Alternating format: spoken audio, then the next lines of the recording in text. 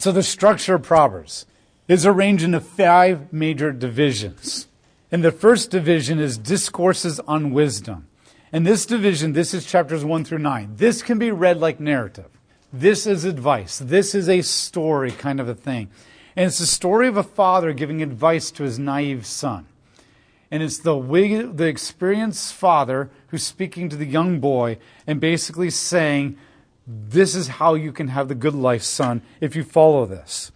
There are 12 poems that contain instructions of the father. And the father encourages obedience and warns against 2 main threats in the first 9 chapters. The first main threat and the first main warning is to the naive youth of the appeal of conforming to the lifestyle of the greedy, the rebellious, and violent men. It's a warning against power. It's a warning of trying to just climb the corporate ladder for the sake of prosperity and for the sake of power. It's the warning against hanging around with powerful people or people who just want more greed, who are willing to do anything to get that, and you're becoming influenced by them. So basically, it is the warning against don't hang out with those kids because the desires they have are going a wrong direction, and they will corrupt you and they will influence you. Please do not pursue that lifestyle, that boss, or that person, because it will corrupt you and it will destroy you. And so it's warning you against power, the greedy, and the corrupt. And a lot of the Proverbs will show what happens to those kind of people. And yes, for a while, they are very prosperous and very powerful and very dominating. But eventually, Hitler, Stalin, the Khmer Rouge, and Fidel Castro, and Pablo Escobar, and even people like the head of Enron, and they all eventually fall. They all eventually fall. And that will happen to you too. They all eventually fall. The second warning is against the temptation of seductive women and sexual immorality. Seductive women. And even the book of Proverbs is not just the seductiveness of sex, although it is, but it's also the seductiveness of lust and passion. That immoral, seductive woman can lead you into other passions and other lusts and other desires. Warning is, on one hand, she is empty-headed and slippery. The seductive woman is empty-headed. There is no true wisdom there. There is no true knowledge of the world. And she's slippery. She's not trustworthy because she doesn't even know herself, and she doesn't even really know the world, and she doesn't even know what's driving her. That makes her empty and deceitful, but it also makes her slippery and destructive. And there is no getting a control over her. There is no being able to avoid her once you're in her grasp and clutches. And in this chapter, these chapters warn against that. But on the other hand, she is cunning and persistent.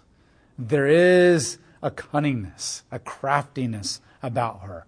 And the craftiness is how to ensnare you, how to tempt you, how to lure you into destructiveness. And the teacher, the father, is warning of these 2 things. Not only does he warn against her, and not only does he condemn her, he also, though, condemns the man who follows her. Because the man who surrenders to her loses his dignity and becomes in bondage to sin and death. And he loses the security and meaning of hope of a close-knit family. So she may have no morals or principles, but he has no excuse because he's unprincipled and unguided by Yahweh. You can say, oh, she made me do it, or she made me tempted, but you had no principles to protect you from her. And so Proverbs is instilling you the principles, the boundaries, the oakness, or the unmovableness of a tree to resist her. To resist. What it warns is, when you follow these 2 groups, you will lose your dignity, you will lose your identity, you will become bondage to sin and death. You will be yoked. Okay? You think life is hard now? Imagine living in destruction and sins, and some of you might have been there, and you're constantly looking over your shoulder when you're going to get caught. When are bad things going to happen to you? How you have to hide this, and the guilt and the shame that you're feeling, and the person that you can't hang out with. And all that is way much more of a burden than anything that you could ever have any other way in life. And then you'll lose the close knit of family and friends. And that's what Proverbs is ultimately focusing on, is you're going to lose your own dignity personally. You're going to heap a huge bondage and weight upon yourself as you're constantly bearing the sin and the shame and the guilt and getting caught by somebody. And you're going to lose the close-knit of relationships, friends and family. One of the worst things that God could ever do you is allow you to stay in the darkness of your sins and your lies. One of the best and most gracious things that he could ever do is allow you to get caught. It is embarrassing, it is hard, it is destructive, but it is liberating, freeing, and life-giving. Getting caught is one of the best things. In contrast, the father encourages him to pursue Lady Wisdom. Ultimately, Lady Wisdom as the attribute of God, but also the embodiment of Lady Wisdom in the righteous woman who is upright and good. And beauty is amazing, but it's fleeting, but a righteous woman will last forever. So you encourage her to follow the woman, to be bonded with the woman, to make the woman your spinal cord that is wisdom, that is valued. And so don't follow the attractiveness, follow the stableness.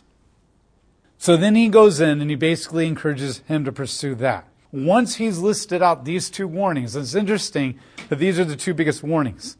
And even right now in America, these are the two things we value the most as Americans: power and sexuality. The only thing that's probably right up there that the Proverbs doesn't really focus on the most is violence. But violence is usually a byproduct of sex and power. And then those are the three things. These are our three most dominant gods. And this is what Proverbs is warning against. So the next section is maxims expressing wisdom. Chapters 10 through 22. And then there's another section of chapter 25 through 29. And this is where you get into the collections. These are pithy little statements. These are principles. They're two-liners. They're just like, invest in this way and it'll go well for you. Stay away from these people, it'll go well for you. Raise your children in a way that's right and it'll go well for you. It's a lot of these kind of statements. Or it's the antithesis. The wicked will perish, but the righteous will prosper. And these are the ones that we're used to. They're written by a bunch of unnamed men, a whole bunch of men throughout the ages, most likely collected later. It wasn't like people are like, oh, let's go to a shared Facebook account and write our wise statement here. It most likely people had wise statements and a narrator or somebody came along later and started gathering these together into a collection and put them together. There's no structure. There's no themes. Some are repetitive. Some actually contradict themselves. And they contradict themselves because sometimes that's the wise thing to do and sometimes it's not the wise thing to do, because you also have to assess the situation and you have to assess the individual that you're dealing with. And that's what wisdom is too. Wisdom is knowing when to apply things to the people at a certain time. Wisdom does not always apply to every single person at every moment in life all the time. Sometimes it'll work in this moment and sometimes it won't. And wisdom is knowing when it will and when it won't, and therefore when to apply it and when not to. And so there's all these statements here, and this is what you take one a week, two a week, or something like that, and you meditate on them and you start drilling them into your lives. They're not meant to be read quickly. They're meant to meditate on. The next section is a collection of wise sayings. This division begins with 30 sayings of the wise. The second section, chapters 10 through 22, and then chapter 25 through 29, these are like, I don't care how this makes you feel, I'm going to tell you how it is. Truth is not meant to always warm the cockles of the heart. Sometimes it's meant to rip you right open and help you become a better person. When we get to the collection of the wise sayings, chapter 22 through 24, then this is where they become warmer. They become more instructive, more compassionate. They're more personal. They mostly appealing to the reader of what the do-nots and the occasional do's. And then the book ends with Proverbs 30. And this is written by Agar. And Agar was probably an Ishmaelite who convert from Arabia. And he warns against self-assured learning and sees the gaining of knowledge of Yahweh. So he warns against becoming wise in your own mind through your own knowledge and your own skills.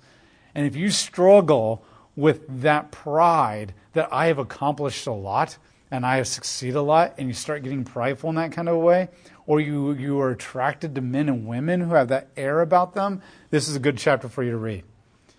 Because he's a king. And he's warning about the wisdom that comes through our own experience, our own pride, our own confidence, rather than the wisdom that comes through submission and humility before Yahweh. And that's what he's warning. And the last chapter, chapter 31, is basically King Lemuel. And we have no idea who these two guys are. But King Lemuel is basically writing his mother's advice to him. He's a king. He's older. He's ruled an empire for a long time. And he remembers all the things his mother told him to do, the good things that he actually obeyed, and the things that he didn't obey. And he puts all these maxims into one chapter. And it's basically wisdom for those who are leaders, or those who are having a family. And so this wisdom focuses mostly on how to be the leader of a kingdom, a leader of a company, or the leader of a family, of how to direct it. And once again, it's interesting that it begins with the teacher warning his son, stay away from seductive men of power and greediness and seductive women of sexuality. You need to pursue the woman who is righteous and upright and follows God. The book ends with Lemuel saying, find a good woman. Find a good woman. Now, in today's society, I would say this doesn't necessarily mean you have to get married, and it could be applied to find a good man, but it means even if you are called to singleness your entire life, then find a good woman or man that can be an accountability partner, or someone you seek advice from, or someone in the church. Do not go it alone.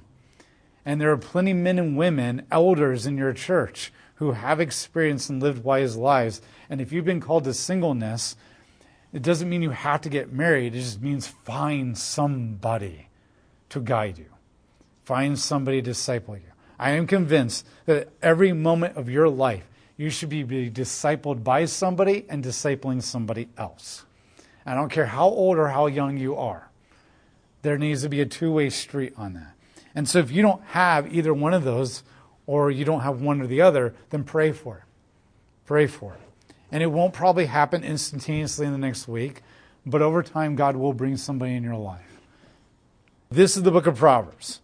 The book of Proverbs is basically just guiding you through this kind of wisdom. One thing that I want to give you is just principles of how to see how it's broken down, see how it's structured, and primarily see what wisdom truly is, what it's pointing you towards, what it's pointing you against, and that these are not promises or guarantees, nor something to feel guilty if you can't read through it in a week. So that's the book of Proverbs. Largely speaking, the book of Proverbs is saying wisdom is woven into the fabric of the universe. And it's largely embracing the retribution principle, saying that if you do follow these, largely speaking, it will go well for you. And if you do not follow these, then largely speaking, it will not go well with you. And it is not a promise or a guarantee, but it's saying you can hedge your bets on that. And even if it takes 30 or 40 or 50 years for it to go well for you, it will eventually go well for you. And if it takes a long time for that person to get its just desserts, eventually it will happen. But even immediately in our own lives, we know this. Largely speaking, if you invest your money in a wise way, you will have money at the end of your life. Yes, things can happen like Great Depressions and people cheating and that kind of stuff, but most people reap the benefits of wise investments. Okay? We know that largely speaking, if you find good, wise Christian people to be your friends and you take their counsel and you work together in prayer, then you will have good, healthy, loving relationships for the rest of your life. Can those good people betray you and destroy you? Yes. Can wicked people have friends that last longer than you do because you keep moving around or whatever? Yes. But largely speaking, we know that it will work out better for you if you find this certain group of people to be around you. And largely speaking, if you pursue sexual purity, then you will have a more pleasing life. Are there struggles and difficulties with doing it the right way and not ever finding anybody or not being able to have kids or all that kind of stuff? Yes. But largely speaking, it's way better than the person just jumps into bed and then asks questions later. Hey, are we a good fit? And so overall, what the book of Proverbs is saying is when we look around our lives on a regular basis, largely speaking, this stuff does work. Yes, we can find many exceptions with dictators and powerful people and gangsters or whatever, or people suffering, but those are exceptions. Most people, as we look around, this is how it goes for us. And so that's what Proverbs is saying. Proverbs is saying work through the way that God designed the universe. Don't work against it. Don't work against it. However, as you're reading through this, and as you've lived long enough, there is that little question in the back of your head that's saying, yeah, but I can find lots of exceptions. And in fact, I can go to some parts of the world where it doesn't seem like it's working out for anybody. We can go to places like after World War II with the Jews, the Khmer Rouge and what they did to their people in Cambodia. Okay, what Saddam Hussein is doing with his own people before he died with the mass burial sites. The drug cartels right now in Mexico and the southern parts of America, like, holy cow, what's happening down there? There's lots of people where it's universally not going well for them in any kind of way, no matter how well they're pursuing wisdom. And there's lots of people for most of their life that are really corrupt and really evil and really oppressive, that they're really living it up in a lot of ways. And yes, they may not have peace and hope and joy that passes all understanding, but with all the drugs and alcohol, they look really happy and they're having a lot of fun. And we can find lots of examples that last for many, many, many, many, many, many years of where they are prospering even though they're wicked, and they're suffering when they're not wicked. And that's where the book of Ecclesiastes comes in and says, yeah, but. So that's the book of Proverbs.